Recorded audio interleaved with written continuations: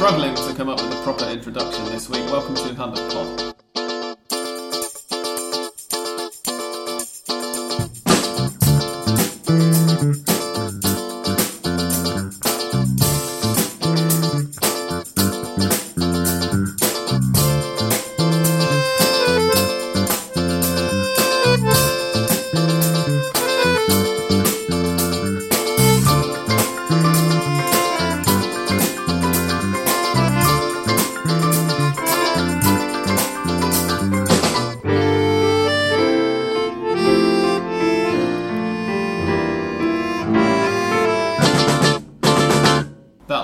Welcome, ladies and gentlemen, boys and girls, to episode 323 of Hand of Pod. I'm Sam Kelly, and this week I'm joined by English Dan. Hello and welcome. Andres. Hello. And John Arnold. Hi, how's it going? John has already introduced himself once because him, Dan and me him, Dan and I have just recorded Hand of Pod Extra before starting to record this episode. But now I'm going to ask him to introduce himself again because Hand of Pod Extra goes out to only Patreon supporters, and this one's going out to everybody. So, John, who are you and what are you doing here? I'm on vacation, only briefly now. I've been in Buenos Aires in Uruguay for the past 3 weeks. I'm a colleague of Dan's at Goal.com, covering mostly Mexican football. Mexican national team is the priority, Liga MX, and I also do a fair amount of MLS coverage as well. Mostly for Goal, but again also for some local outlets in the United States. It's been a pleasure to be here. I've really enjoyed the time in Argentina and Uruguay. It's been a lot of fun, and I'm looking forward to chat a little bit about the football here. You've seen some football, right? I have. I saw River. I actually knew that, but I did it, just that's a great. It's a media device. You watch River now? I went to River, Defensa Justicia. Oh. I went to San Lorenzo Huracán, and then I had the fortune of happening upon a friendly between Peñarol and Nacional, the Clásico in Uruguay. So I said to myself before the trip that I probably wouldn't see much football, if any, and managed to see 3 pretty great games. So all in all, I came away quite pleased. A lot of movement, between Argentina and Mexico, even the MLS right now, with Pity Martinez. It was González Pires. Boca made an offer. He's also at Atlanta, I think. Actually, This is really good as well because it had not occurred to me. It didn't not occur to me. It was the fact that we didn't know until about an hour beforehand that you were going to be on, John. But we've had a question later on about Miguel Almiron, and of course we can give our side from Argentina, but you could also fill us in on the last hour. Don't do it just the last year. Don't do it yet. But remind me, because John might not actually be here for the whole episode. So, John, if we stop recording and you have to go before this, then remind me 10 minutes before to skip forward and we'll ask that question first. Okay, results. Oh, bloody hell, I forgot to bring the results up. Of the Superliga, the weekend just gone, were as follows. Why is that from November? Give me the results from what weekend are we on? 16? Fecha 16. Yes, thank you. Yeah. Good. Here we go. On Friday evening, Godoy Cruz 0, Lanús 2, Banfield 1, San Martín de San Juan 1, Defensa y Justicia 1, San Lorenzo 0, which meant that Defensa y Justicia spent 24 hours joint top of the league, or just behind Racing on goal difference. Mm-hmm. On Saturday, Tigre 2, San Martín de Tucumán 2, Huracán 2, Rosario Central 1, Atlético Tucumán 4, Gimnasia y Esgrima La Plata 1. And as you will just have surmised from what I said a minute ago, Racing avoided defeat away to Aldosivi, shockingly, somehow. They won 3-1 in Mar del Plata. On Sunday, Independiente 1, Talleres 1, Belgrano 0, Unión 0, River 1, Patronato de la Juventud Católica 3. Newell's Old Boys 1, Boca Juniors 1, and on Monday evening it was Colón 2, Argentinos Juniors 0, and Estudiantes de La Plata 1, Vélez Sarsfield 2. There are a fair few talking points here. Let's begin with the leaders. I think that's correct. We'll do our normal Big Five sort of roundup, but we will chuck Defensa y Justicia in there just after Racing as well, partly because they played a Big Five side, but mostly because, of course, as I said, they went joint top for a brief while. Racing won 3-1, which makes it sound quite comfortable, but actually it wasn't at all comfortable for nearly all of the game, was it? No, it definitely wasn't comfortable. It was a typical, right, we've come back after the summer break, we're a little bit rusty, and we're going to see what happens kind of performance. Racing were a lot down on their usual performance levels.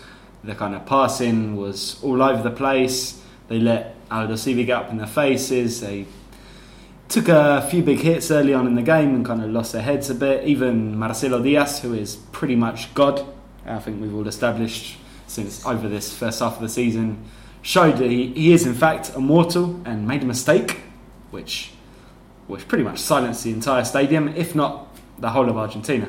I don't think anyone could believe it. But, you know, they say the old cliche, it's the mark of a champion to win ugly, blah, blah, blah. We saw it from Boca last season about 7 times. And, yeah, Racing won ugly. The first goal was extremely ugly. The unpronounceable Aldosivi keeper just decided to boot the ball into Augusto Pojarcic. Yeah. The unpronounceable Aldosivi keeper decided to boot the ball straight into Augusto Solari's gut. Solari took it and just walked it in. The second was a really infantile penalty as well, given away by Aldosivi. Between that, Christian Chavez had scored a pretty well taken goal, but which came from another mistake from Marcelo Diaz. And the third goal came right at the end from debutant Dario Svitanic. After what felt like most of the second half, really, of Aldosivi chucking everything, including the kitchen sink at Racing. Yeah, I mean, after the 2-1, I think Racing didn't suffer that much. Aldosivi had chances, but not kind of the clear-cut chances they were making before. It wasn't clear-cut, but I mean, that's essentially because they're not very good. Well, yeah. But I did they're think tryers, though. Racing They're definitely were tryers, yeah. It was looking more likely to finish 2-2 than 3-1 for, Yeah. I thought, at least most of the last quarter of the game. Yeah. And then, as you say, Svitanic finished it off with a goal on his debut, deep into stoppage time. After coming off the bench 15 minutes from the end. A very nice goal as well. It was very well taken, yeah. Kind of, no, it's not going to make goal of the season, but it's just a very calm, assured, pleasant finish to watch. That's how I did it. So yeah, it wasn't the greatest game to see coming back after the Christmas, the summer break, but it's 3 points for Racing. I think, you know, a few of those jitters, it's always difficult to play after your nearest rivals have already won. It kind of ramps up the pressure a little bit. But they got through it, and Svitanic looked very good. I think he's going to be a guy who's going to be fighting Jonathan Cristaldo for a starting spot, definitely. There were a few guys we're going to need. Racing are going to need more from him if they're going to follow this through. Diaz, obviously, I've got no doubt he's going to be back to his best probably as soon as this Sunday. Ricardo Centurion was, I think, erratic would be the absolute kindest way to describe his performance. But, you know, with Centurion, he'll put in 3 good performances, 1 amazing and then 1 absolutely diabolical. So let's hope that we got a run of 4 good to amazing performances coming.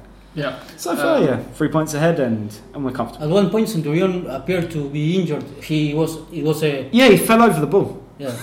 I almost felt bad for trashing him, he and then it was like, twisted no. his knee a little Yeah, bit, didn't as he? soon as I saw he was good, it's like, no, that was stupid. Who do you prefer the most?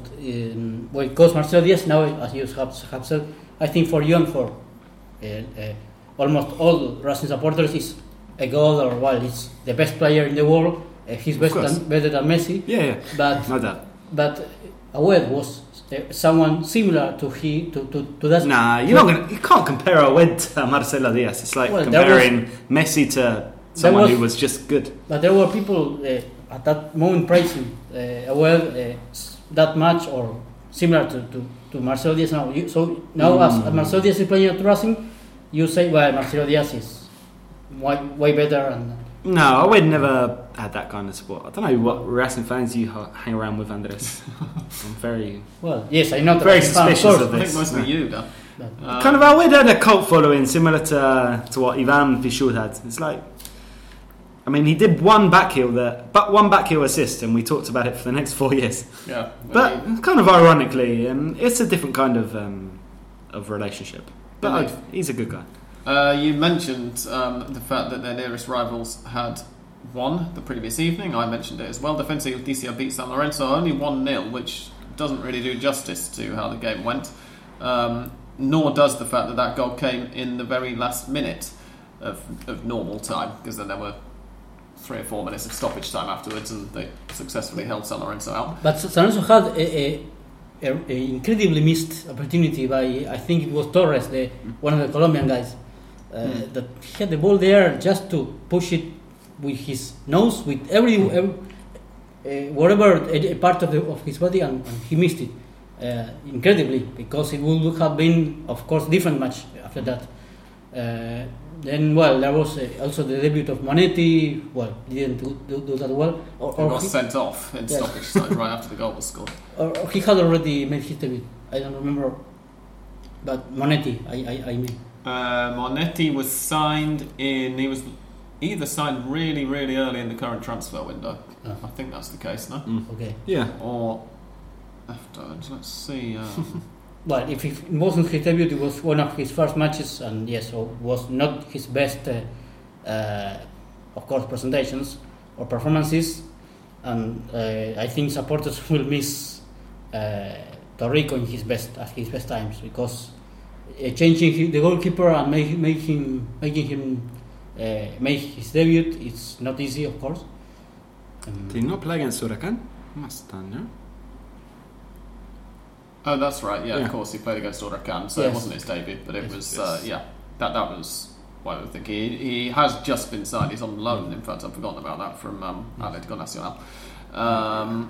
But yeah, I mean, it was daft. But the performance, I thought, Defensa Justicia had the advantage, perhaps, of already having played.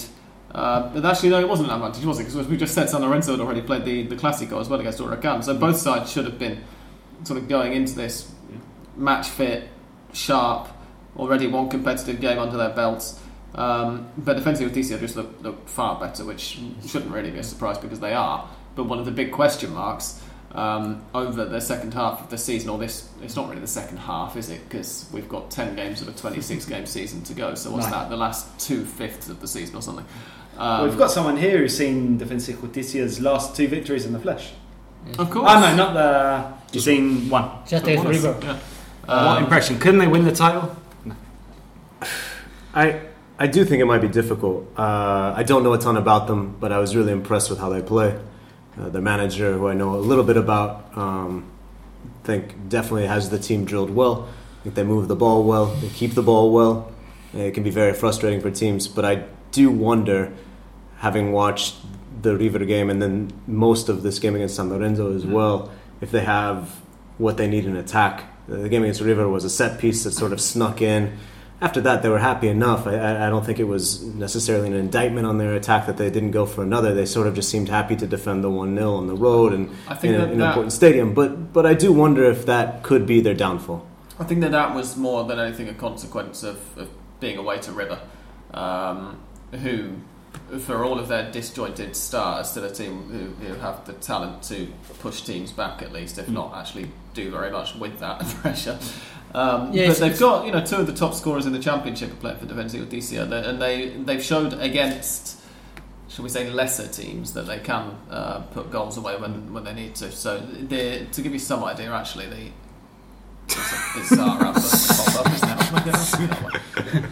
I think that what they did against. They've scored 22 to Racing's 29 and Atlético Tucumán's 31, which doesn't sound great, but it's behind, it's more than basically anybody else in the league apart from Independiente. I mean, you can't really compare them to a team that had either Lisandro Lopez or Pulga Rodriguez. No, precisely. Yeah, it's just not a fair comparison with lower resources, let's say. But yeah, I mean, it's going to be one of the big questions was: are they going to come back from the summer break still firing on all cylinders, or is this momentum going to have dropped? And I mean, so far, it looks like they're going to manage to back-to-back victories against 2 of the big 5. It's not a bad way to start the year. I think that against River it was somehow unconscious or thinking, well, River will of course push us to our box because they are losing and they need to first equalize and then try to win. And we try to, of course, take advantage of the spaces they will leave on defense. And finally, they couldn't. The entire second half was played on their side. What River not having any idea how to break that defense. But against San Lorenzo, they showed their image, another image, the one they have been showing before, of playing much more associated play and deserving the win. And I think Defensa y Justicia, we mentioned this during last episode, one of those teams that could keep their squad or most of their squad, and they continue playing as they are used to, of course. And San Lorenzo, who had a lot of new players with some Colombians, one of them, the one I mentioned before, Torres, Loaiza, then the goalkeeper, a lot of changes, and Almiron that still can't get the team to play as he wants, so it's a big difference. And yes, like you said, it should have been a 2-0 and perhaps even more.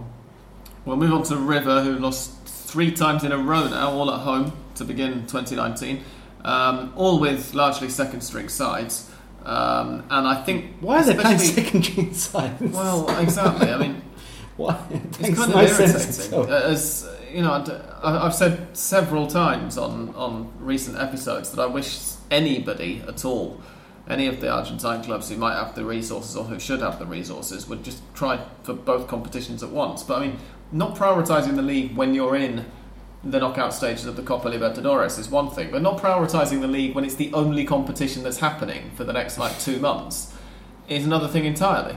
It's curious. It's just bizarre. Okay, Juan Fernando Quintero is injured. He's out for, I think he's going to be back against Racing. In fact, they're hoping in a couple of weeks' time, which is a big blow, and be a big blow to any team in this league. But even with the names that River had on the pitch, if you look at the starting lineup, it should have been better than it was. Exequiel Palacios alongside Bruno Zuculini in central midfield. Nicolás de la Cruz is but Rafael Santos Borré up front. The defense was a rare one, or a weird one, because it was the debut of Robert Rojas, the hitman. Who's the other centre back? Kevin, I think he's Kevin Civile. Kevin Civile. Who against Union, reserves. Against Union had shown not his best. Of course, he's a heel. But having said that as well, if you're going to send a debuting centre back and a young and not especially good centre back, it would appear. Why was Herman Lux in goal? What am I missing? What's going on with Franco Armani? I don't know. I really don't know. He wasn't on the bench either. Enrique Bologna was on the bench. Maybe Armani's injured. He has no responsibility, even, of course, not understanding the decision about that. The goals were magnificently finished by Avalos, who was a hat trick. The first away player to score a hat trick at the Monumental since March 1988. Wow. And he was the substitute for Moro Garcia at Godoy Cruz.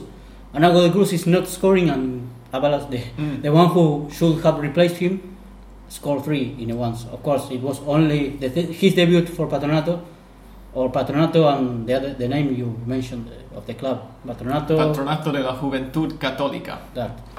Patronage of the Catholic youth. I prefer to say Patronato, because if I say that River lost against Patronato de la Juventud Católica, I have to kill myself. But rightly so. But yes, apart from that, from the names that Gallardo decided to put in the match, they were extremely slow, and they were not only not accurate with the ball. If Patronato would have been more accurate in the goal, there would have been 5 goals. Or 6. It was kind of a weird one as well, because most of the pressure, most of the shots that were going in were from River. It was kind of game management in a way. Patronato scored early. He scored again 10 minutes before half time, after not really doing very much for the most of the time in between. It was all River. And then River let one in early in the second half as well, and it was just it was those moments of switching off, because if you look at the stats... Wait, is that right that River have a player... Sorry, Sam, for a second. Is that right that River brought on a player called Picasso? Yeah. Well, yes. We talked about Picasso before. Have we? Yeah. I don't think I've been He on. played a bit in the Copa Argentina and I think possibly in the Superliga last year. I must have missed those No, episodes. no, what, It's he- a very hard surname. He was injured during all the last year. Hmm. He had Longer made than last his year. debut in 2017 against San Martin San Juan in San Juan. Ah, He scored a goal, There we go. and after that he couldn't play anymore until now. So Is he an artist with On- the ball? Can we say? Yes, that Yeah. kind of thing. he I was think not is painting done because I quite know a bit. that. No. Bit of an abstract, yeah. Yes. Yeah, we can only at the moment we've not seen that much of him, so we can only really talk about him in broad brushstrokes. But Very good. there we Very go. good. And so forth. Do you want to come out with anything, John? Any suggestions? No. No. Okay. But yeah, it was just kind of. I mean, the stats. River had Patronato had like 3 or 4 shots on target, and 3 of them went in. And River were completely dominant in possession, in shots, and everything. But of course, the statistic that matters. It's goals. There were a goal. The one I think it was the first one. Yes, the opening of the score, in which I think the play was quite similar to the one that Dan says about Marcelo Diaz, because it was a bad pass when they were going out from their side, and of course left the defense all not balanced or very not in their positions. That made, of course, for the. I think it was Companucci, the one who assisted Abbas with the clear finish. And that's, of course, a mistake that if you are not accurate because you have just played a match 3 days before, and before that you didn't have a very good preseason or short preseason and short holidays, all of the excuses you can make. But then you give that pass like Machado did. Well, that there no possibility to do something. I mean, all the team was weak, and you have to add, of course, the debutants and the kids that are playing their first matches, and you have to wait for them. But apart from all that, there were incredible mistakes with the ball and passes that you say, I can give that passes. No, a professional. Yeah, there's a lack of. The Argentine or the Spanish Argentine Spanish, that's the phrase I'm looking for. Word for it is like sociedades. There's a lack of 2 players in the team playing nearby each other who both know what the other's going to do when they get the ball and who know which space to move into to receive a pass and whatnot, because of the fact that they're playing a mix of a few starters mixed with a few guys who are on the bench normally for first team games, mixed with a few kids coming in from the youth team. So in a way, Marcelo Gallardo is right when he says, the fans need to be patient. Unfortunately, they are patient because after what happened a couple of months ago, how could they not be? Yes. But in another way, it's as I said, it's really frustrating that they don't try and take it a little bit more seriously. Anyway, we should move on. Otherwise, this is going to be a very overlong podcast. And we don't like those on Hand the Pod anymore. Oh. We used to, but not anymore. Independiente versus Talleres. In preparing to speak about this, I realised that probably because Peter's not been on yet this year, we've kind of brushed over Independiente, who've had. They've done nothing though, really. They're like mid-table fodder. I mean, on the pitch they haven't. But I'm talking about this year in 2019 because over the summer there's been a bit of a Barney at Independiente. There have been players leaving and falling out with Ariel Holan. Most notably, the one who's just gone on loan to San Lorenzo, whose name I've forgotten. No, not San Lorenzo. Oh, who is it? Leandro Fernandez. Vélez. Thank you, to Vélez, and who's made a big thing about saying, Ariel Holan's an arsehole, basically. Ancelotti, who went to Mexico, right? I can't remember which club. Toluca. Toluca. Everybody seems to be falling out with Ariel Holan. Yes. And it showed, I thought, on the pitch on Sunday. It was a fairly dull game. Pablo Perez made his debut in midfield, and it finished 1-1. Promising start. Silvio Romero scored a penalty in, I think it was the 9th minute. But by the time Talleres equalised with 12 minutes to go through Sebastián Palacios, I thought they deserved the equaliser, and not much else to say. Pablo Perez, how was he? He was all right. He shanked a couple of shots into the stands. Because a lot of Standard day. a lot of He supporters. only needed the yellow card. Yeah, actually, I don't remember Because if he got booked. a lot of supporters in He the. didn't get booked. Wow. Oh, It's what? turned over a new leaf then. Oh, he did only play 60 minutes, I so don't maybe if the full 90 had happened, then maybe. Several Yeah, supporters at the preview of the match when the supporters were going to the stadium and they were interviewed by the TMC Sports, the Paso a Paso TV show. They said, well, Pablo Perez is a special case because when he played for Boca, we used to insult him, but we want him in the team. So it is that player that you want him because he talks a lot, and of course you don't want when he's booked. You don't like it because when he's booked, but experienced player that talks a lot and knows how to manage the matches. So it's special because or particular because the supporters are glad with him, or at least with his signing. I mean, come on, let's get some perspective. He's Pablo Perez, he's not Maradona, like, you know. No. Let's calm down a little bit. The other Big Five side I thought that this was the best match involving one of the Big Five teams of the weekend. It was a cracker. Newell's Old Boys versus Boca Juniors was a fantastic way to end a Sunday after what had actually prior to that been three. Less than okay. I mean, I can see actually from the neutral point of view, River versus Patronato was pretty funny. It was very fun. But in terms of football quality, the first three games of the day hadn't been brilliant, and this one was.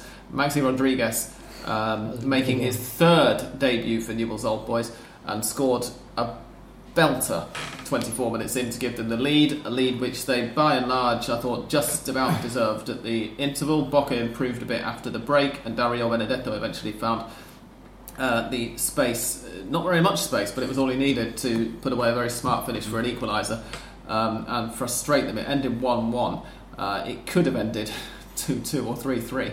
There were two cracking offside goals from Newell's. Yes, there were. Bicycle kick from Mauro Formica and a goal from Luis Leal, which pretty much came from a nice little game of head tennis. And fantastic. Was very, very unfortunate. Especially Luis Leal was very unfortunate to be flagged offside. It was correct, but it was correct. It was like an arm or a shoulder. As I tweeted at the time, it was like half of his knee was offside because of the way his leg bent while he was running.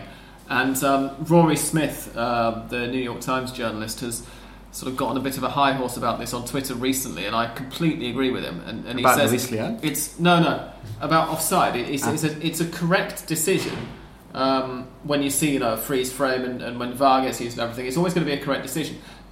But this kind of thing is not really what the offside rule was invented for. The offside rule was invented to prevent goal hanging.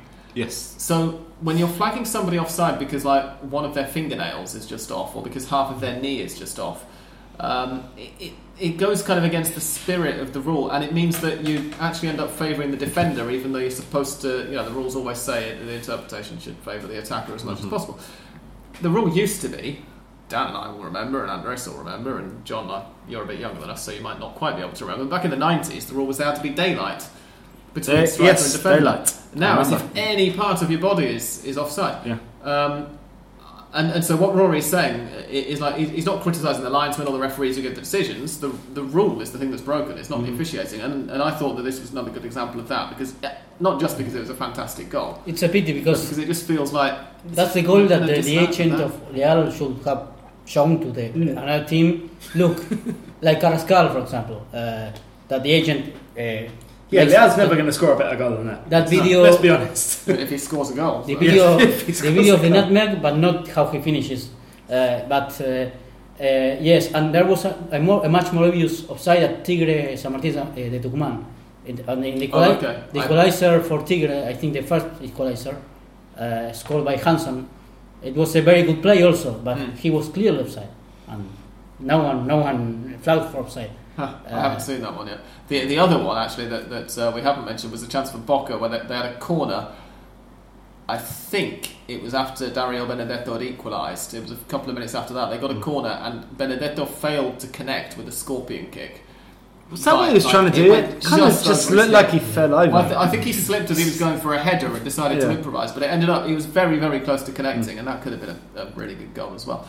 I thought he just flopped over like a dead fish, to be honest. I didn't know. I didn't see him going for a scorpion. He celebrated again, mocking Montiel with his tongue. There you go. Indeed. He celebrated with sticking his tongue out, which is brave. Considering what happened the last time he did that. You got to laugh at me a lot. He's never come across as a man who's particularly afraid of being mocked. So there we go. other highlights of the weekend. Pulgar Rodriguez showing Atletico was gonna say, Tucumán what they were missing, and Atletico Tucumán also showing Pulgar Rodriguez what exactly. he's missing. I was going to say, which should we talk about first? Atletico Tucumán beginning the Let's Luis go in Rodriguez chronological order, I guess. I didn't watch the game, but era. Nor did I, actually. With a 4-1 tonking. Fabio Alvarez, the fantastic Fabio, who spells his name with a V and not a B. Leandro Diaz, Jonathan Cabral. he spells his name with a Y instead of a J, but they've done it wrong. Oh, so he does, yeah, you're right. Jonathan or Jonathan Cabral and Mauro Matos scoring the goals. Two of those, Diaz's and Matos's, were penalties. And Lorenzo Faravelli got the goal for Gimnasia. Gimnasia look, Awful. I mean, still crap. As I say, I didn't see the game, but I've seen the highlights afterwards. At least know, they were crap last year, they're crap this year. But Atletico Tucumán...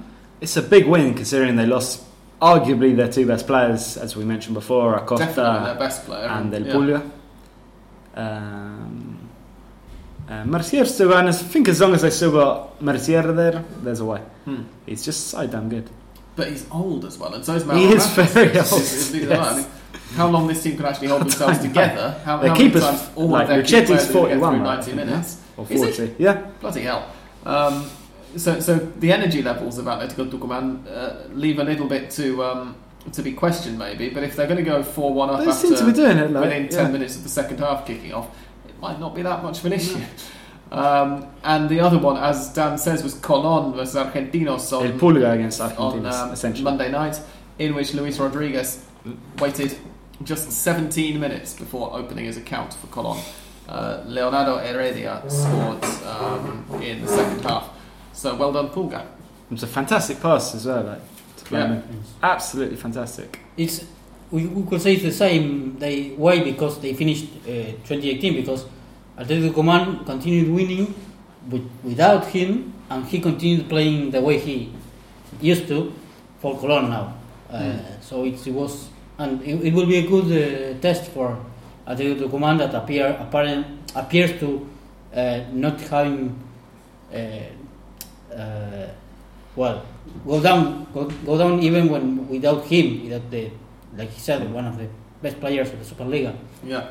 I'm going to skip ahead now because normally, obviously, we do listeners' questions at the end of the episode, but John is going to have to leave before much longer, and he is going to be able to have some input on this. At the moment, he's just gone through to the next room to pack his bags, or to finish doing so. But we have had a question from Jamie, who says, I would love to hear your thoughts on how Miguel Almiron is going to do in the Premier League. Newcastle have just made him their most expensive signing ever. Did the transfer go through today? I know last night he was travelling to Newcastle. I think he's taken Dublin. the medical, yeah.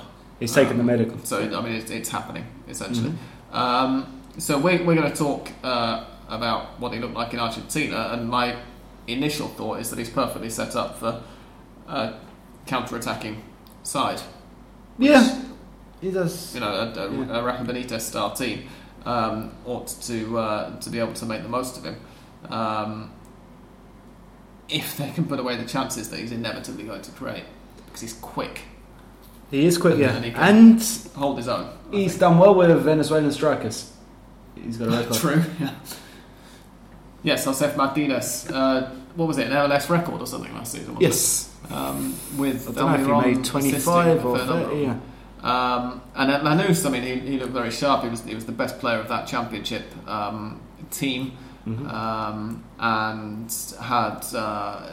had a lot of input, and they suffered when he left. I mean, they suffered anyway because they lost some key players, but he was the sort of jewel in the crown. I think now he's won something like 4 titles in 3 countries in 5 years, something like that. Because he was also a champion for Cerro Porteño. Oh, good grief! When he was in Paraguay. Paraguay. Right, of course he has. Yeah, don't know if it's 5 years or 6 years, but might be a bit. Definitely wins. Might be a bit difficult to win the next title. That does look a little bit out of reach. Newcastle fans. FA Cup, are they still in? Pardon? Are they still in the FA Cup? I'm not sure. It could be a title. Score, I was about to look it up on the score up on my phone, and then I realised this score up doesn't have the FA Cup, so I can't tell. Could you compare Newcastle to Lanús, for example, in the way of the play and the team, the club? It's a bigger club. They're operating on the counter attack at the moment. Yeah. So in that respect, if he's going to be sort of tucking in so to give Newcastle fans an idea, at Lanús, if I remember correctly, he operated kind of on the left of a midfield three and bursting forward, a little bit like how kind of had Lautaro Acosta on one side and Pepe Sand in the middle, right? Yeah. And Pepe just held the ball up and fed it out to those two guys. Yeah, with Roman Martinez kind of coming in from deep. Tactically, his role was similar to Angel Di Maria for Argentina in the 2014 World Cup. The one he actually played decent. And when he played well. And for Real Madrid, the season before that, obviously, I'm not suggesting that he's quite on the same level that Di Maria hit during that 12 months. But in terms of the shape of the team and his role in it, it was similar to that. So I think that there's probably, although I've not seen an awful lot of Newcastle this season, there's probably room to fit him into the squad there as he adapts. And Dan, I saw you earlier were making a point because somebody, I think it was you anyway, had sort of questioned how ready he'd be for the physicality of the Premier League, and you were pointing out that actually he's not as little as no, he's not little at all. He's not pushing 5'10" almost. Mm-hmm. But he's a big guy. Like you see him, and I think he's a guy as well who likes to play upright. Yeah, which kind of sometimes makes him look a little bit taller than he is. But he's a solid guy. And he's got broad shoulders, and obviously if he did well in Argentina, it's because he can take contact. Like no one gets particularly far here if they can't take the odd sliding tackle directly to the kneecap. If he doesn't make it in England, it's going to be for other reasons than physicality. I think this is just a cliche that the language shouldn't be a problem. The language shouldn't be a problem. He's been in the States now for 2 years. Yeah, 1 year. 2 years. Right? Because won 2 the seasons. championship. Yeah, 20. Yeah, That long ago, not 20. No, there's no, something about physicality. It's completely outdated, right? Yeah. Because if South American players don't make it in England, and there have been plenty, it's usually because they're just not good enough. It's a very or because the club. Or because the club fuck them over or whatever. To the lifestyle, it's a lot more. Or for lifestyle reasons. You're not just playing football in a different climate. You're also living in a different climate, totally, a different culture, and everything. I mean, and this is one of the points of value that I can see that I've mentioned before about players now maybe increasingly going via MLS first. Is that clubs, at least from an English point of view, Premier League clubs are going to get a good handle on, okay, can this player adapt to living in a different culture, in a different language, than if they were going to Spain, especially Italy to a lesser extent, which are a little bit more similar. Obviously, Italy arguably culturally more similar to Argentina, but obviously linguistically less so. Before going on there, like how adaptable actually are they? And I think that so far, the evidence that we've got from him is he's able to adapt. Yeah, he hasn't done bad at all. John, obviously you've seen more of Miguel Almiron than we have over the last... We were just saying while you were in the other room, he's been in MLS for 2 years, right? Yeah. And how has he sort of... Obviously, we have read that he's been a tremendous success, but how actually have you seen him do? No, absolutely. I think he's been critical for an Atlanta team under Tata Martino. I think we'll look back at this as a team that revolutionized Major League Soccer, maybe took it from...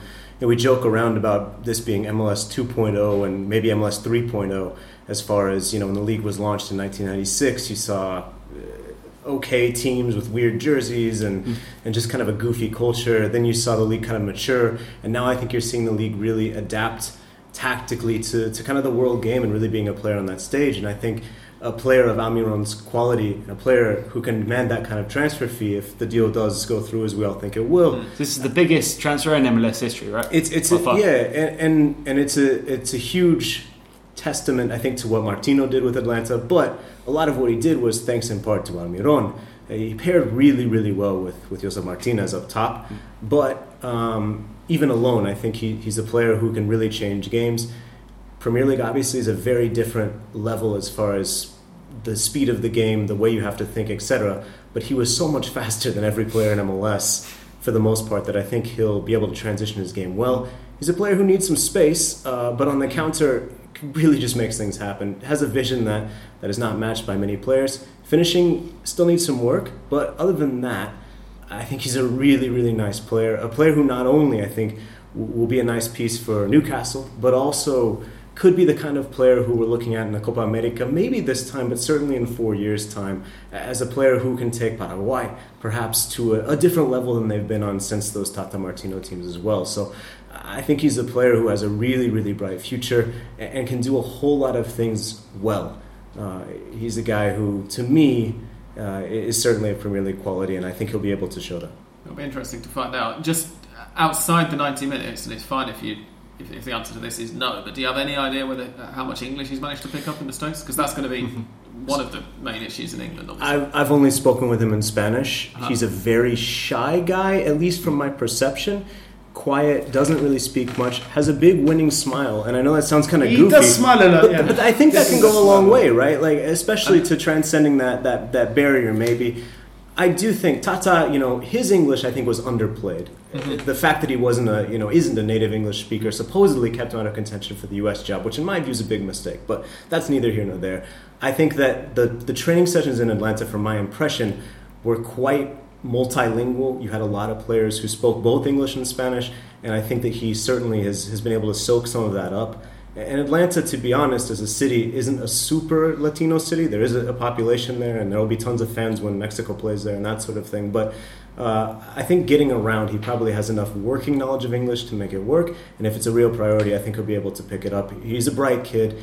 Doesn't like to say much. I think he's very guarded with the press. And like I said, I think some of that is just the fact that I think he's a shy person. Yeah. But I think that, honestly, that smile and the sort of willingness to sort of put his head down and figure things out will serve him well. And while I don't think his English is get off the plane and do an interview, I do think it's going to be okay as far as figuring out what's happening. And he does Rafa Benitez right now. Like, he should be fine. I was just thinking, as I was asking the question, it occurred to me, of course, his new manager also speaks Spanish as well. I think he'll be fine. To me, he seems like a really adaptable guy, a really smart guy, and like I said, on the field, he's been, if not the best player, certainly one of the best in Major League Soccer for the past couple of years. Thank you, John. Anyway, on that note, there is a clear example, an obvious example, impossible not to bring it about Tevez, playing a lot of years in England and not knowing even 3 words in English, but he was great in the matches,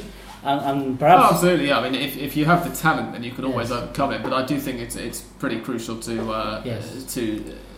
adapt to the culture and it's in helpful. Lots of cases, it's never going to be about it. I don't see from there have also been sort of converse things where, for instance, Seba Veron is a really good example of somebody who never really seemed to catch up with the language that well, didn't particularly seem to enjoy living in England, and never hit the heights that he ought to have done. Yeah, ironically, ended up just getting berated as El Inglés. Partly as well through the fault of his managers, who didn't appear to grasp very well how to use him in a Premier League context. He was brilliant for United in the Champions League, but not so great in the league. And then obviously for Chelsea, whereas he was much happier. And now there will be the same situation. I think exact same situation with Pity Martinez. He was a quite similar player to Almiron, and he must speak English the same way Almiron speaks. Yeah, that's going to be a subject for possibly another podcast next time John's down, because I know that John has to go right now. So on that note, we've also been recording for much longer than I was expecting to for this first half. So on that note, we will call a half-time break. We're going to refill our glasses. John's going to get the cab down to the airport. And we'll be back after this to discuss more listeners' questions and to talk about the Sudamericano Sub-20. That's the other thing we have to talk about. So don't go anywhere.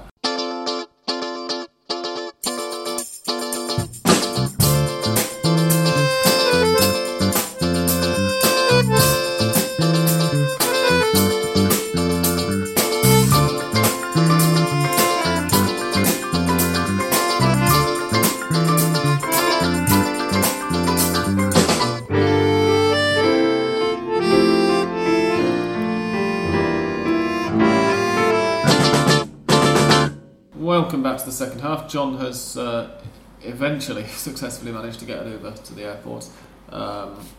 Unless you're listening from the offices of the Argentine Tax Authority, in which case he got a normal taxi.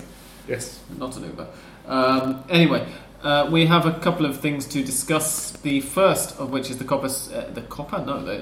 Sudamericano Sub-20, the Campeonato Sudamericano Sub-20. Last week, when we left Argentina under 20s, they had lost their... they'd drawn one and lost one, hadn't they? Of their opening 2 games, and it was going to be an uphill struggle to qualify. They ended up qualifying for the final round. They won 1-0 against Uruguay and then 1-0 against Paraguay. No, sorry, against Peru. Peru, thank you. With 2... I have to admit, I actually managed to miss both games because I forgot what taking place. But with 2, what I read afterwards were quite impressive performances. And it was last night, wasn't it? No, it was on Sunday night. No, it was last night. The final phase game Yeah. against Ecuador last night. It was on Tuesday evening. Because now there are in the final phase there are 3 days between games, and I was getting confused about how long had passed and when the next one is.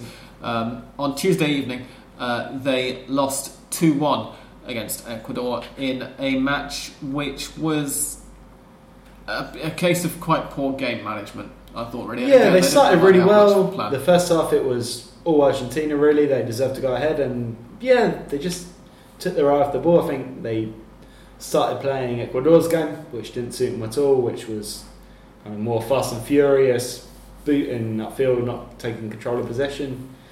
Yeah, kind of naive performance, would you say? If that's the case? and also wasteful, because really I thought, well, they were 1-0 up, or even before they were 1-0 up, they should have scored again. Or yes, they should have scored earlier, and then again, it shouldn't have been. It definitely shouldn't have been 1-1 at half time, but the free kick that Ecuador equalised from, if I remember right, it was in first half stoppage time, or if not, then quite shortly before. Right at the end of the first half. So that's kind of one of those things that can happen, but in particular, it's one of those things that you leave yourself open to if you fail to capitalise on dominance. Indeed. And Argentina were dominating for quite long bits of the first half. And then, as you say, Don, I would agree with your second half summary, really. What are the remaining fixtures looking like for it? I know they'll have Colombia, Brazil and Uruguay. I just don't know in what order. Let's have a look. And one more, right? Because there's 5 games. Colombia, Uruguay, and... You can do this. The last team is... I will get here. Peru? I'm desperately trying to find that down. Here we are. Right. The remaining fixtures is Venezuela are the other two. Venezuela, the remaining of course, fixtures I thought I said so Venezuela, I'm sorry. on Friday afternoon they play Colombia. On Monday night at 10:10 at night, that's going to be the latest kick-off of the tournament so far. I think they play Venezuela. No, Venezuela and Uruguay kicked off at that time. Oh, okay. On Tuesday. At 5:30 next Thursday, they play Uruguay in the Clásico, and then the final game is the small matter of a match against Brazil at 7:50 on Sunday, the 10th of February. So that is in.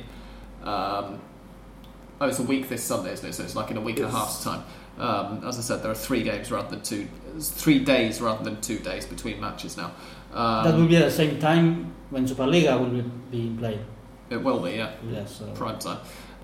It's kind of a trick. Argentina, having got to the final phase, they're definitely not contenders, I don't think, for the title the way that they're playing. But you would think that with the individual talent in the team, if they can pick themselves up from this defeat to Ecuador, they should be able to still aim at World Cup qualification, shouldn't they? Yeah, I think what the Sudamericana's shown us up to now is it's a very open tournament.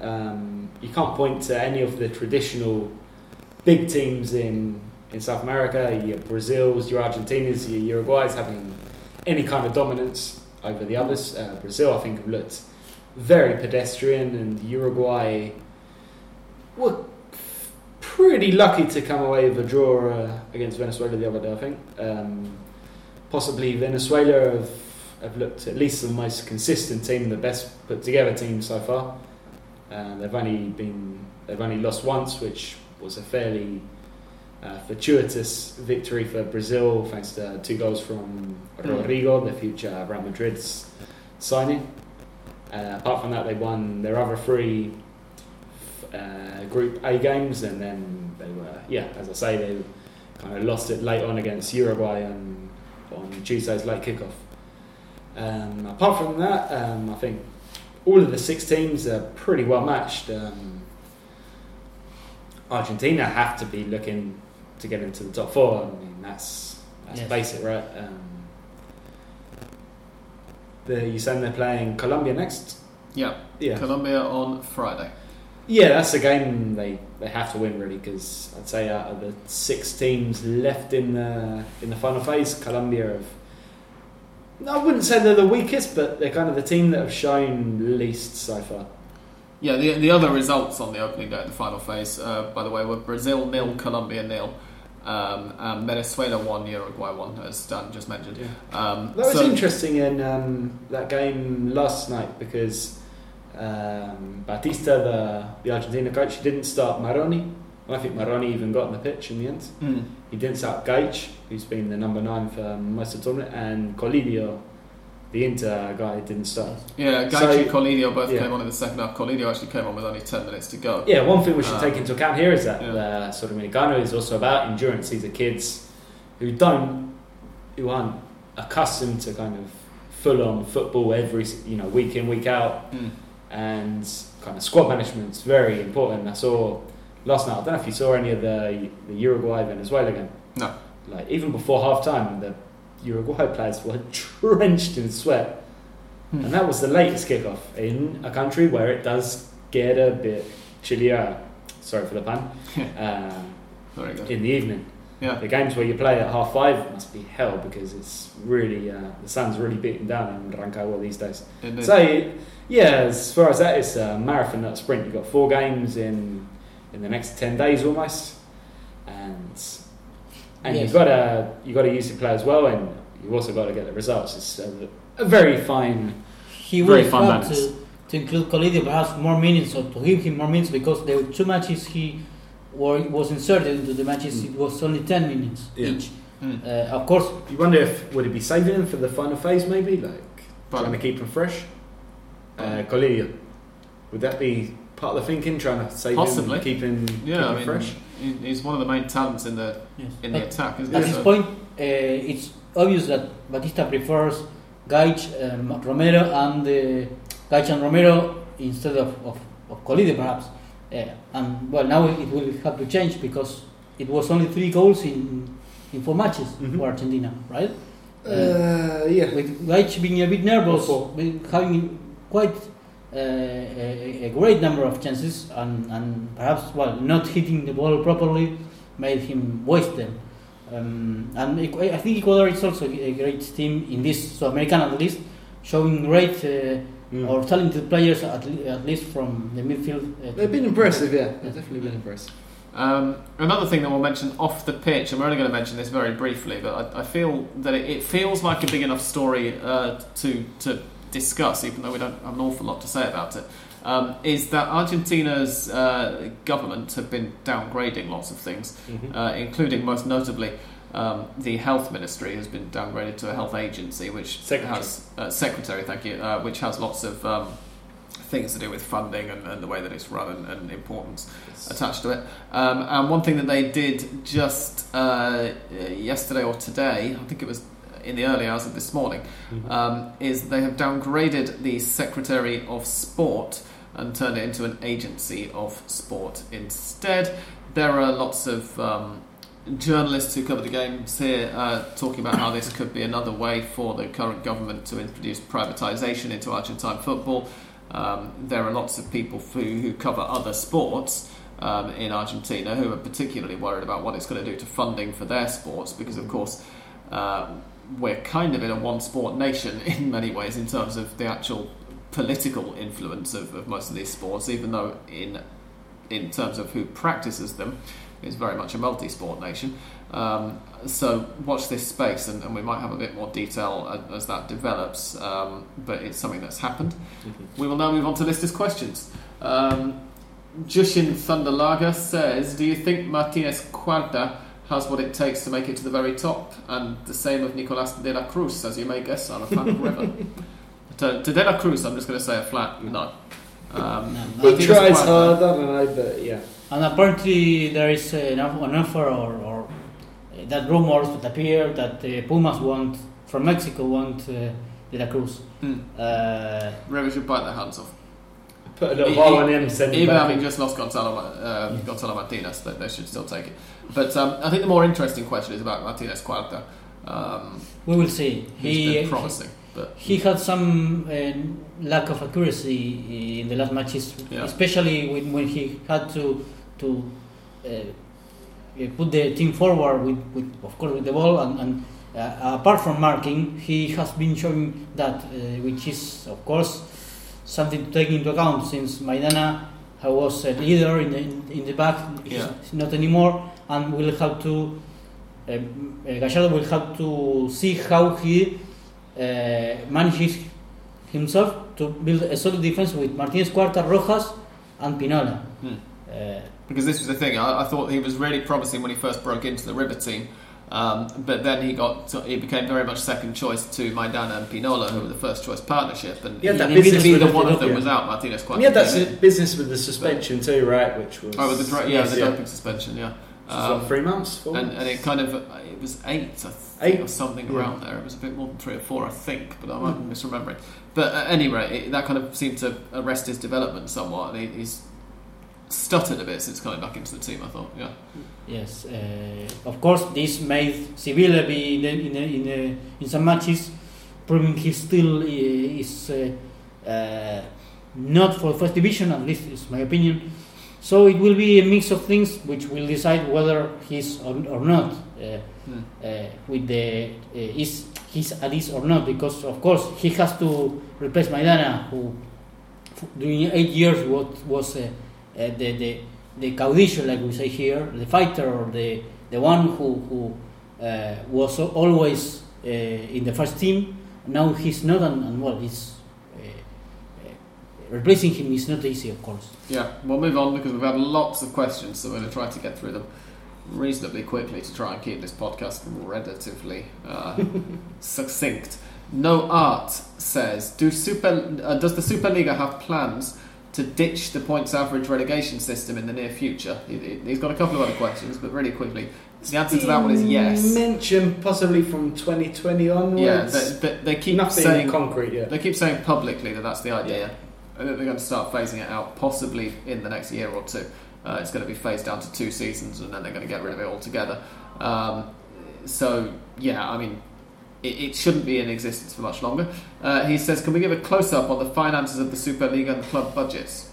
Not really. Because they're rather opaque, I'm afraid. And that's a story for another dedicated podcast. If you want a particularly broad view, then nobody's really got any money, apart from Boca. In relation to recent article about Racing, can you comment on that? Trying to implement a scouting system and what other clubs try to keep up with modern football. I'm guessing that the article he mentions about Racing is Rory Smith's one in the New York Times, which I'm guessing you've read down. As well. Pardon? And Miguel Delaney's. Oh, go on, they're all the doing one simultaneously, yeah. Because they went down to of course they both went down day when they were down here, didn't they? So, Dan, I'm guessing that you've read these. I haven't done, as I just demonstrated. Yeah, I've been aware. Like, it's no secret that in Racing for the last couple of years they've had Diego Milito in charge of what they call the Secretaría Técnica, the technical secretariat, which is essentially another way of saying kind of the director of football's office. Milito has a group of guys with him who are very kind of tuned into world football, who are good with metrics and data and analytics and all that kind of stuff, which is important these days. And they use it to in theory pick the best transfer targets out there and bring them in. I can comment more on the results of the last year, because I think Milito only came in at this kind of with Caudet. I've seen a couple of guys who said that the timing was quite close together. Yeah, I think in both Rory and Miguel's piece they kind of got the timing a little bit off. They said once he retired he took up this spot, but as far as I know he took the big job only once Cocker had gone, and I hope so, because the that's transfers under Cocker were absolutely atrocious. So no, I mean it's a good thing to have in place, but we have to take into account nothing says success like success, right? Racing are good now and are organised because they're having success in the field. We said the same thing in recent years about Vélez, about Lanús, about several other clubs, and it doesn't last forever. And obviously, a lot of Racing's model is still based on this whole thing of bringing through youth players like Lautaro Martinez and Luciano Vieto in recent years, and then selling them on for a massive profit. That's obviously still very, very important for Racing, and I'm sure this year you're probably looking at guys like Matias Sarracho and Renzo Sarabia being sold on as well, in Sarabia's case for a massive profit, and in Sarracho's case, as a guy from the youth team, will profit. For that reason, I find it hard to kind of make sweeping statements about this is a European model, but they're having brilliant success. It's based on a system which isn't ideal, which means constant renovation and renewal of the playing staff and selling your best players, but it's what you got to work with in Argentina, and I think Milito understands that. Of course, he was one of these guys who was sold to pay debts and whatnot, and he knows how it works. He also knows a lot about football. He's a very intelligent man, and so far he's been fantastic in that role. If you can hear any drilling in the background, I think that hopefully the microphone's turned down too low to pick it up, but I can only apologise. One of Dan's neighbours has decided that 8:25 at night is an appropriate time to start operating a power drill. Why wouldn't you? It's infuriating when that What do you do at 8:30 at night? So? Ronnie Mazumda, I record podcasts. Nice. Ronnie Mazumda says, what do you guys think about Argentina under-20s performance so far? On paper there are talents and still not the best versions coming out as a team. I hope that we've just answered that one, Ronnie, because we don't really have any more time to go into it. Jamie asks about Miguel Almiron, the question that we answered earlier with John here. Erland says, the big winners and losers from the Superliga transfer window? Winners... I mean, we'll find out in the next couple of months, won't we? Who plays well and who doesn't? I think the big winner of the first round of 2019 was Patronato. He signed Avalos, a substitute from Godoy Cruz, and scored. A long time since Patronato have been winners in anything, so let's have another there. I like the business Racing have done. I was content more than anything. I think Racing and Defensa were probably the winners because they're at the top of the table and they kept their team. Yeah, it's simple as that. The losers Independiente probably until we see how they go. I think they brought in particularly because players keep leaving and then talking about what an arsehole the manager is. Yeah, that's not ideal. They're losing twice that way. But they brought in Cecilio Dominguez. I think he's a Paraguay international from some club in Mexico. America. Good to have John here right now from America. Yes. But he might be good. Let's see. Yeah.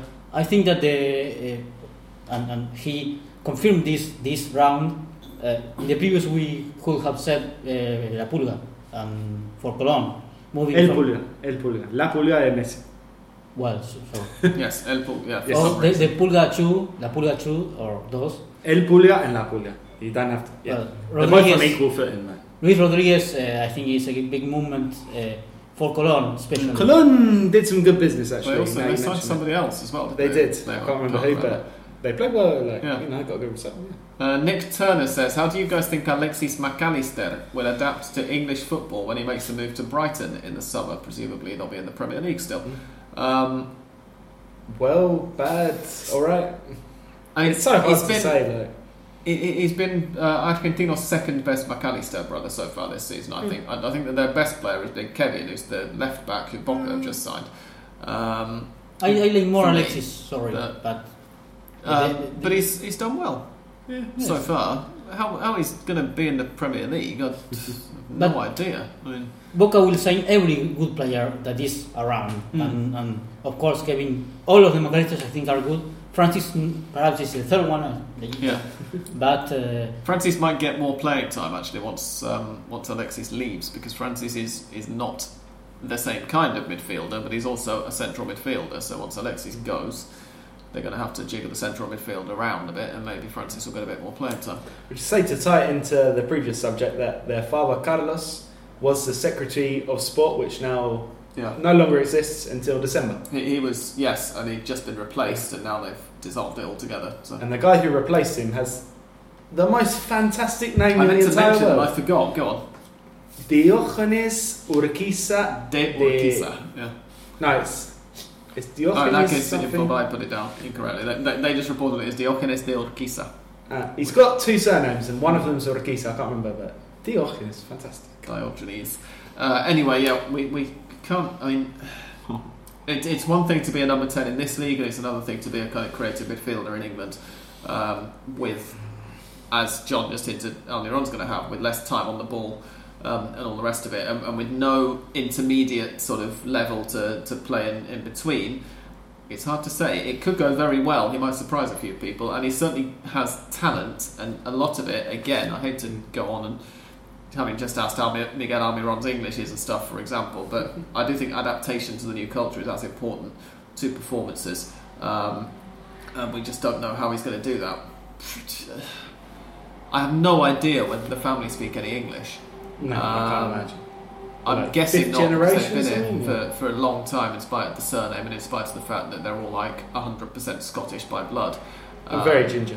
Yeah, but yeah, we'll have to wait and see. There were these memes with McAllister and Home Alone. That was Kevin. Yes, that was Kevin. Yeah, because of Kevin moved to Boca. Yes. Arch Bell says early thoughts on the Hernan Crespo era at Banfield. It's very early. Yes. He drew the first game, so they scored really early, yeah. so that was going well, and then not quite so well because they conceded an equaliser. So break even for now. Yeah. Ask us again in another month or two, Arch. Lawrence Hart says, will the threatened banning of Choripanes from outside Buenos Aires Stadium signal the death of Argentine football as we know it? Yes, of if course. you want more detail on this, then you should listen to Hand of Pod Extra this week. But I can't remember whether Lawrence is actually a patron or not. I think he is. But in case we can make it short and say yes, this will kill not just Argentine football, but probably all football. Yes, it's a knife to the heart of it. Yes. Lawrence also says, has Alexis McAllister represented Argentina at any level? If not, will we see the Scottish FA trying to fast track a British passport application for him if he is a success in English football? I wouldn't be surprised to see the Scottish FA have a go. But I don't think they have. I'd be more surprised than if it was, say, the Irish FA, who will talk to anybody who's drunk a pint of Guinness. Yeah, as we kind of just hinted. Did they approach you, Sam, with your very Irish surname? No, they never have done. No. It's Manx, though, actually, it's not Irish. Ah, is that right? Yeah. But they never actually... he's not actually eligible. No, obviously, because they've been it for too long. And obviously a British passport is a harder thing to get than an Irish one. I say slightly tongue-in-cheek because I'm currently going for an Irish one and not finding it particularly easy because I live in a different country from my brother and we're finding it difficult to get a response from the passport people as to how we therefore go about applying. Racing Club UK says, hello lads, keep up the great work. Is the signing of Svitanic the best work done in the window? I've got to put El Pulga first because I love him. Yeah. He says, Darren had worried, Darren of course being the person who runs Racing Club UK, he's just talking about himself in the third person, had worried that he might be the second coming of the El Tanque Pavone. Who was your call for the best signing in the window? Well, Dan's answered that one already, and I'm going to say give it another month. We can't give it a couple of months because in a couple of months the season will be over. It'll be too late. It's a fine line, very limited window. We've got this mini stretch. Yeah, dude, 6-month contracts don't mean an awful lot, at least from the league point of view. Obviously there's the Super League Cup afterwards, but even for this, I don't remember if we have discussed this when the season started. Of course I think we didn't because the season started and we were in the same position like we are now, but I think that so far the best signing for the transfer window since the 2018-2019 season started is the one who had already done. Dan had already said he's a god. He's Marcelo Diaz. Yeah, he's been most influential. Yeah, Darren Paul tweeting from his own account. He's tweeted another one from Racing Club UK after this. It's ridiculous. Says, I was off work sick the other day and had a hankering to watch Union 3 Racing 6 from around 2015. Are there any classic games? It was tremendous that you lads revisit from time to time. I don't have time. No, not really. I occasionally want to reminisce a little bit and try and look up the Champions League matches for Man United in the 98-99 season. But I never actually get round to doing so. No. So River 5, Poland 4. Yeah. Racing Club UK again. Hello again, Darren. Says, how fantastic was it to see away fans having a good time by the sea? Is it our imagination or did Racing fans outnumber Aldosivi fans in the arena? And how close or far are we from seeing away fans on a regular basis? Hope it's sooner rather than later. They did, I believe. The official attendance was 24,000 in Mar del Plata, and Racing took a contingent of 16,000, so they were comfortably Which is no the most surprise, numerous fans. given that they're a far bigger club and that a lot of their fans are probably on holiday in Mar del Plata still. Yeah, top of the league, a weekend in Mar del Plata. Why the hell wouldn't you go? Exactly. Unless you're working like an idiot. But a lot of people might have been there because they were on vacation. We have to remember that at It's least almost like a No, I think turnover since the fixtures have been available since the start of the season, they probably thought, all right, Racing are playing an away game in Mar del Plata end of January. yeah. Let's combine it. Yeah. But that's what they're saying. I mean, it's like a Torneo de Verano in that you look at the Torneo de Verano fixtures and in the games in Mar del Plata, you say, right, well, if you're a River fan and they're playing on this weekend, then you've got to make sure you're there for that and so on. Darren then asks again from his own account. I may have asked this before. I think he has. But do any of you lads support the other teams at your club? For example, Sam, are you a big one for Rivers basketball team? I'm going to repeat again that I'm a sympathiser rather than a proper fan, so that would be better directed at Andres. But in short, I suspect that the answer is going to be no. No. Both. well, I liked and played tennis, and I know that Gabriele Sabatini was a River. She played for River when it was clubs tournaments. Of course, then she played for WTA, but I don't follow them, or at least basket or volley team round by round. But yes, I know that Sabatini is the best tennis player in the history for Argentina. Was a River fan, and he played for River.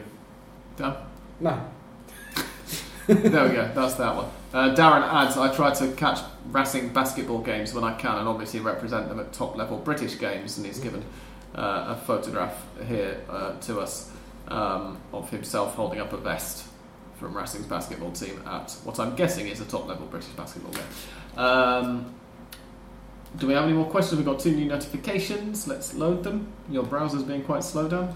Yeah, it happens. Oh, for God's sake. Internet hasn't. No, we don't have any more questions. They've just popped up and it's just people liking other people's questions. There we go. So, thank you very much for those questions.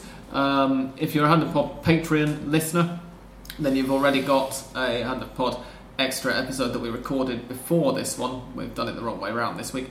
I will just add, however, if you're thinking of becoming a Patreon listener, but you want to dip a toe in the water first, or if you want to give us some money but you can't afford the full $5 each month to become a patron for the all of the episodes of Hand of Pod Extra that we record, I opened up a new tier a few days ago, and that tier is at $2 a month, and it gives you access to 2 each month of the Hand of Pod Extras that I record on Sunday evenings on my own, talking about the main talking points from the weekend on the pitch. Talking about the main talking points. Yes, There you go. discussing the main talking points. Thank you for editing it up. So that, it's essential. We had a couple of people. We've had, I think, 2 or 3 people have sort of signed up at the $2 level since we started. 1 or 2 of them are now in the $5 tier because they've upgraded, and it sort of occurred to me that I should do something to say, thank you to you people as well, because obviously we realise that not everybody can afford to give $5 a month. You might already be supporting other podcasts. There might be other reasons that you either can't afford to or just don't fancy it. So you'll get 2 per month. I'll try and do 1 in the first half of the month and 1 in the second. It'll just be at random. The ones that I release twice a week to the Hand of Pod Extra channel will be randomly. I'll just kind of put 1 up every couple of weeks on there as well. So thank you very much indeed. If you want to become part of this, then you can go to patreon.com/handofpod. And if you don't, then that's fine. Please share us on Twitter or Facebook, on whatever other social networks you use. It's a pleasure to talk to you each week. For now, thank you and goodbye You're not going to do Mystic Sam? Oh, Mystic Sam. Oh, bloody hell, I forgot about Mystic Sam. Oh. Damn it, yes. After this music, you'll hear Mystic Sam's predictions for the weekend to come, as if you gave a toss about them.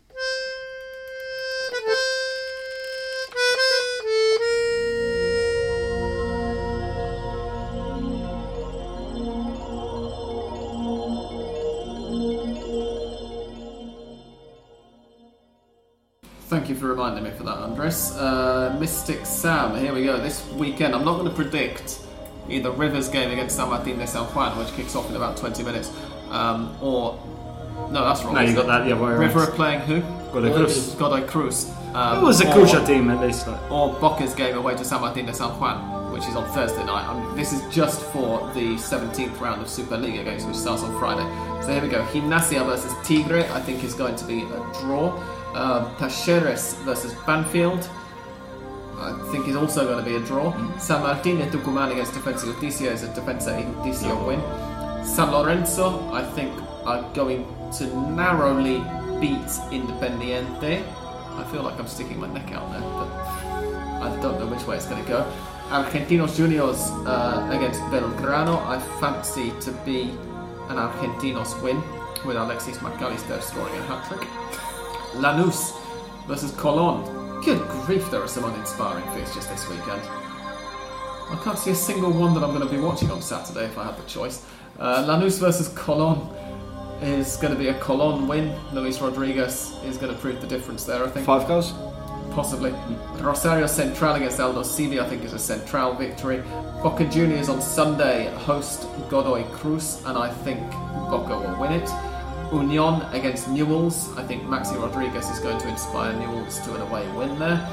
Racing versus Huracan is a Racing win. Vélez versus River is the way River are playing at the moment. I'm going for a Vélez win. And on Monday evening, Patronato versus Atlético Tucumán, I think is an Atlético Tucumán win. And San Martín de San Juan versus Estudiantes de La Plata. I'm going to go for an Estudiantes win there. I'm not blown away by this weekend's fixture list, having just... Sunday's looking alright, but... Sunday's alright. Saturday looks deeply missable, I have to say. And Friday evening, other than San Martín against Defensa y Justicia, I can't see very much to get excited about there. Possibly if you're really interested in how Crespo gets along at Banfield. So I'm sure Arch Bell will be watching that one. But yeah, I mean, God, Saturday's just... Oh no. San Lorenzo Independiente, they were on the crap, not right now. Exactly, it's not very often that you look at a fixture list including 2 of the big 5 playing one game and think, oh no, I don't want to watch that. But that, at the moment, looks like it. Although Independiente, I guess, always have the potential to burst into life, but they haven't shown it recently. Anyway, they burst into flames, that have been... Now with Paulo Perez, especially. Yeah. Anyway, that was it.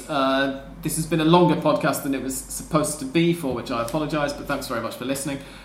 We've already done the big outro and the thing about the Patreon, so please pay attention to that and go and be patrons to us or share us on social media and whatnot if not. And thank you very much. Goodbye from Andres. Goodbye, thank you. From English Dan. Goodbye and thank you for listening. And from me, goodbye.